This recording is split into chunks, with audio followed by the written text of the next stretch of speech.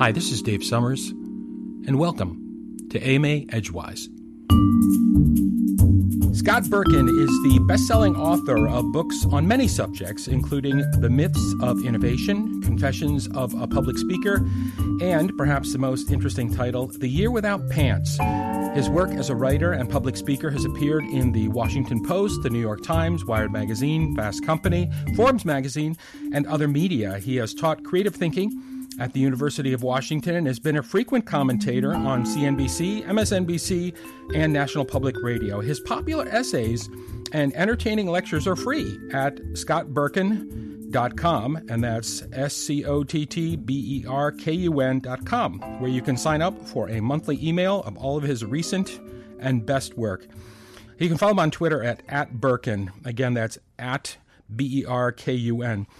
Scott, we're here to talk to you about this really cool little book entitled The Dance of the Possible, the mostly honest, completely irreverent guide to creativity.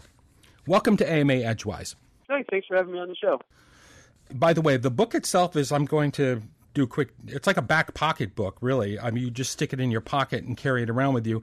It's about, I'm going to say about 2.5 to 3 inches by maybe 5.5 to 6 inches, and it's just really neat little stuff it in your back pocket and go. And I have to tell you, I read this book, I don't want to say one sitting, because I was literally standing. I was pacing in my office when I was walking back and forth, and I read the whole thing in about, I'm going to say, not quite 90 minutes. And it was just, I thought it was brilliant. I thought it was really a lot of fun. What brought you to write this book? Well, you just identified exactly what the aim was. I wanted to write a short little book that was practical and based on lots of life experience with working with ideas that didn't fall into all the traps that lots of these books usually do, of trying to promise magic solutions and killer secrets, and there's one little trick that makes idea generation easy. All that stuff has never helped me in my career as a writer, and my career as a writer and someone who works with ideas all the time. So I wanted to write a book that was really honest, really short, very fun, and that got at the root of what makes this hard rather than just playing with the branches. So that was the motivation. It was a book I wish I had read 20 years ago, and I wanted to write it so that other people wouldn't have to struggle through all the things I had to struggle with to get to this point. Why must creativity be actionable? You talk a little bit about sort of the doing side of creativity versus the thinking side of it. Is that correct? I mean, does creativity have to be actionable?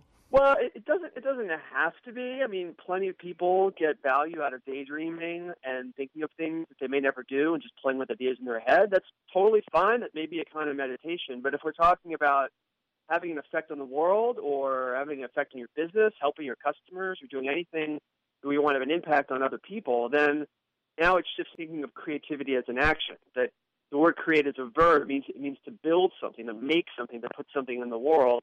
And that is a very helpful way to think about what the hard parts are. Coming up with ideas for a new kind of software or a new product, coming up with ideas is really not that hard. It's when you take that idea now to try to manifest in the world, and you're dealing with budgets or politics or schedules. Now you're dealing with the real hard part of creative work. And thinking of it in those terms, I think, simplifies the challenges a great deal. You don't have to be a genius to develop a good idea for something. You have to be willing to make things and try things and experiment, and that's where you learn the insights you need to finish projects, is actually going and doing the work. Now, in the book, you make a strong case for keeping a journal. Does this journal have to be a real notebook, pen or pencil to paper, or would software and or some devices fulfill the same purpose or provide equitable results? The goal for the journal is to make up for our terribly flawed memories. We really have terrible human memory. Our brains really don't remember things very well. We like to imagine that our memories are like film strips where everything is recorded, but that's not how it works. Lots of stuff comes across our mind, and that's interesting. We'll have a little moment like a flash of it. Oh, that's an interesting idea, and then it goes away, and we'll possibly never hear of it or think of it again. And so keeping a journal is an essential habit that writers and engineers and musicians, most of them have some way that they record things that come across their mind. So the goal is simply retention, and the medium doesn't matter. Everyone has different preferences for how they like to record things.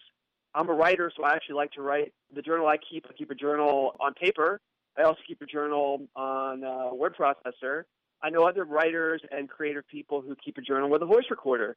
that when they're driving in traffic, commuting to work, they'll just put on their phone, some idea comes across their mind, they'll push a button, and they'll just say it out loud. The method doesn't matter, and I always recommend people you need to experiment to find whatever method or medium has the least friction for you as a person. But it doesn't matter. As long as it's a habit that you keep, then you have the opportunity to come back and review those ideas, and you'll be surprised how many good ones have come across your mind that you forgot about. Scott, I have a terrible confession to make, and I might as well do it to you as anybody else. But I buy notebooks, and I have a whole bunch of them at home, and I have some at work, and I hardly ever use them. I mean, what's up with that? I mean, I have the best intentions, but I just, I think it's a perfection thing. Does that make sense to you? Yeah, well, I think that is part of the psychological trap that a lot of people fall into, and that to put something down, there's this burden that it has to be meaningful, it has to have potency, and there's a fear of putting things down that aren't really that good. But that's something that you have to get around, and the reason you have to get around it is because for these journals, or whatever format it is, it could be a notebook, a notepad, a document on your word processor, whatever. No one else is going to see it but you. So if you're afraid of putting things in it, then there's a psychological question that you're probably afraid of what's going to come out of your mind. And if you're someone who wants to be more creative or wants to develop more ideas, you have to fall in love with your mind. You have to be really excited about what comes out of it, what surprises are going to come out of your mind when you let it loose on a piece of paper. And so there's an attitude there that needs to shift, because you need to be comfortable with what things your mind comes up with. You want to encourage your mind. You want to develop that instinct. And so I have a huge pile of journals that are empty, but it's right next to another pile next to it that they're mostly full. Mm-hmm. I go through phases where I'm using my journals more actively, but I always know that if I'm working on a project or I feel like I want to be more creative, I have to make sure that journal is with me all the time. And I keep it in my pocket, and then I have no excuse for not using it because it's with me. Mm-hmm. Some might argue that your insights into using diagrams or drawings is counterintuitive. They sometimes provide immediate insight, but they can be seriously light on contextual detail. Can you comment on that observation? I have a general complaint about business books in that they are in a rush to oversimplify and to give the reader the illusion of a 5-step process for doing things. And books on creative thinking or innovation fall into the same trap, that they're often labeled and billed as, here's the 6 steps for breakthrough change, or here's the 10 tricks to radically improve the performance of your team. And it can't be like that. It can't be that simple. And often how they get away with it is one of those steps is usually something really, really hard that they describe as being really easy. And so one of the things I talk about in the book is this fantastic framework for thinking about creative thinking by Macaulay Csikszentmihalyi, and he has a 5-step process for where great ideas come from. One of the steps in the process is basically, and here's where the magic happens. This is a step where all of a sudden the insights come together and you have a great new idea. And he makes it sound great. It makes it sound fantastic reading it. I'm like, oh, that's step 4. But when you're in the actual experience of doing it, the fact that you know the name of the step doesn't make it any easier. And so my critique in the book about diagrams is, as a warning to the reader, right before I use some diagrams in the book, was not to allow themselves to think that simply because it's a cute diagram that explains this, that when they sit down to do it, it's going to be as easy as reading the diagram. It can't possibly be. There has to be more effort and more thinking required for the reader to actually put something into practice. Chapter 9, a very impactful chapter for me, deals with the 3 gaps, the effort gap, the skill gap, and the quality gap. Can you spend a minute just describing each one of those kind of in a nutshell and how they overlap or maybe bump into each other? Yeah. Well, the effort gap is something that you talked about actually with your confession a little bit. So the effort gap, let's say you have an idea for something. The idea could be a meta idea. It could be that you want to be more productive or you want to be more creative. But just for simplicity's sake, let's say the idea is that you're interested in music and you have an idea for a kind of album you want to make, and you want to make a rock opera. You have an idea for a rock opera, great. And you have a couple ideas in your head, but the themes of the opera are fantastic. And then you go and you sit down and you start working. And as you start working, you realize that as fond as you are of the idea, and as great as the idea is, to write even a draft of the music for this opera is going to take hours. It's going to take days. No matter how good the idea is, there will be hours of work before you're able to even produce a draft. And that's true if you're a novelist. It's true if you're a painter. It's true if you're an entrepreneur. no matter how good the idea is, there's a chunk of effort that you'll have to put in just to even validate the idea is good. And a lot of people have the romantic notion that if their idea is really good enough, they don't have to do that effort. But so the effort gap is something you have to recognize is unavoidable, that every great inventor or musician or entrepreneur throughout history, no matter how talented they were, they had this face the same effort gap as well. To validate and prove something well enough to get funding or to get a paper published or a book published. That's number one, the effort gap. Great ideas are one thing, but without the effort, without closing the gap of effort, they're useless. They can't have an impact on the world.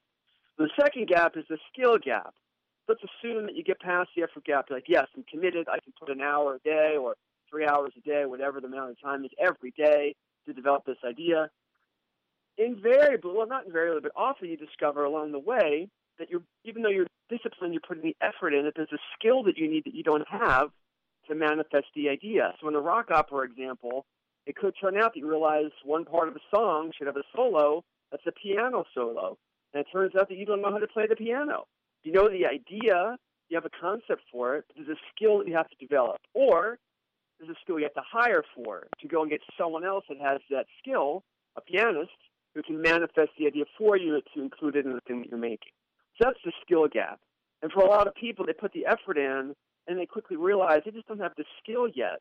They have a great idea for a novel, but they're not really that proficient at prose yet.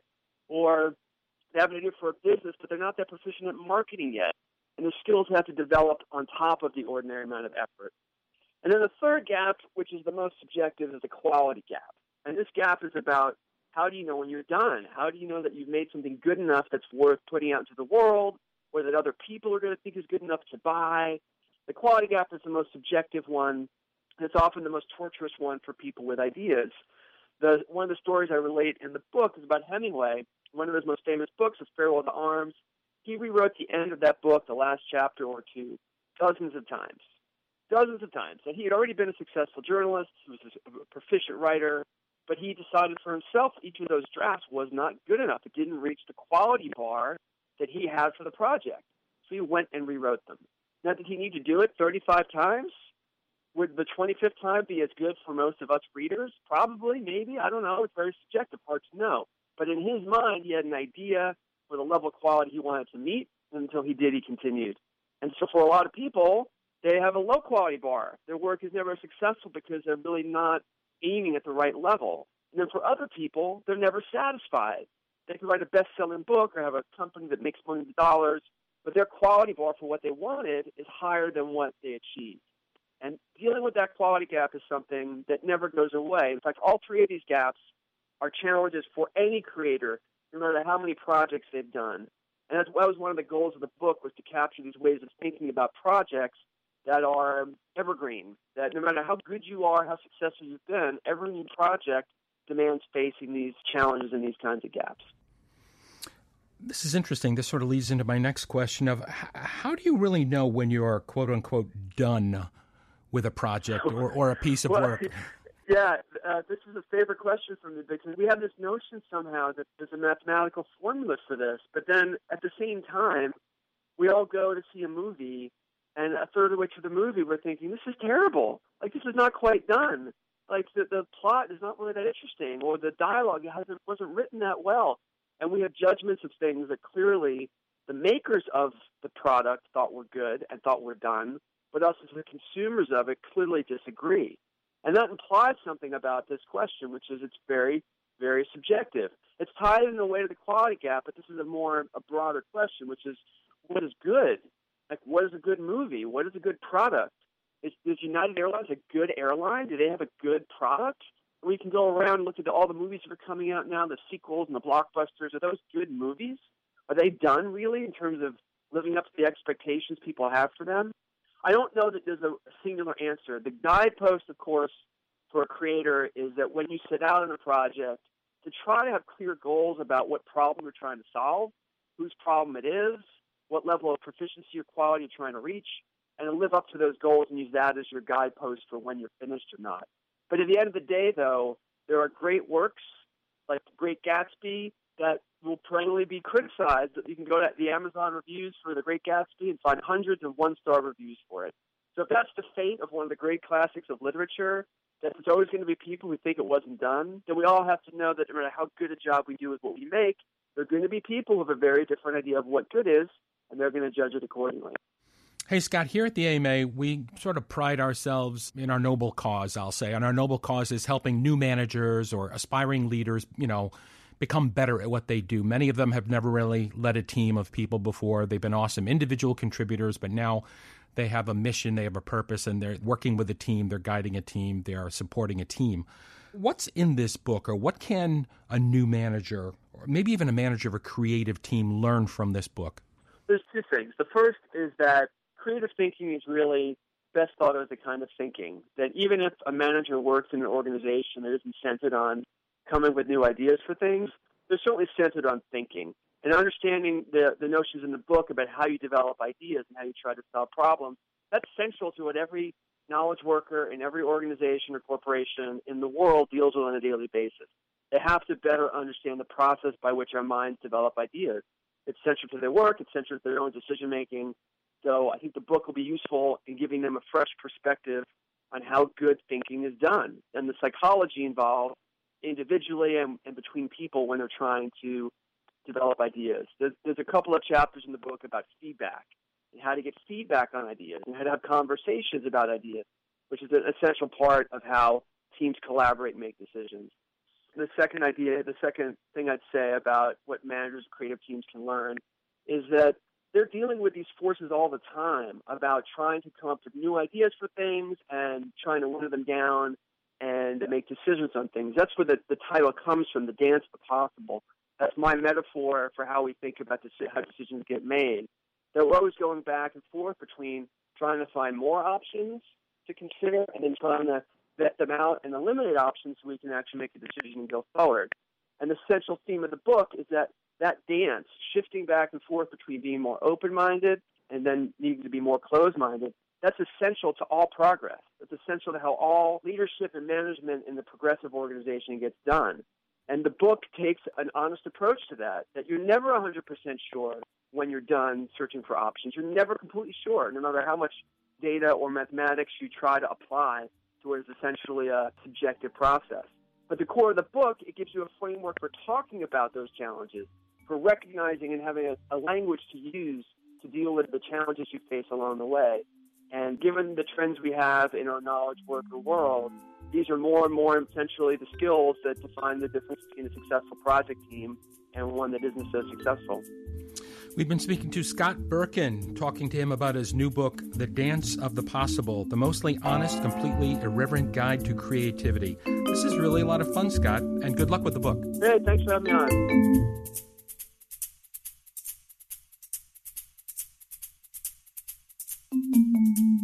AMA webcasts bring you 60 minutes of thought-provoking insight, specific answers to your management challenges, and conversations with renowned thought leaders. Best of all, they're all free.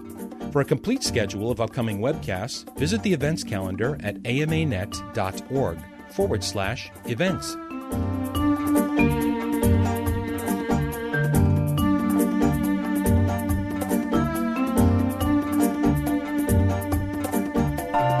If you found value in this program, or if you have any comments and questions you'd like to loop back with us on, we can be reached at a phone number, 212-903-8090, or by email at edgewise@amanet.org. That's edgewise@amanet.org.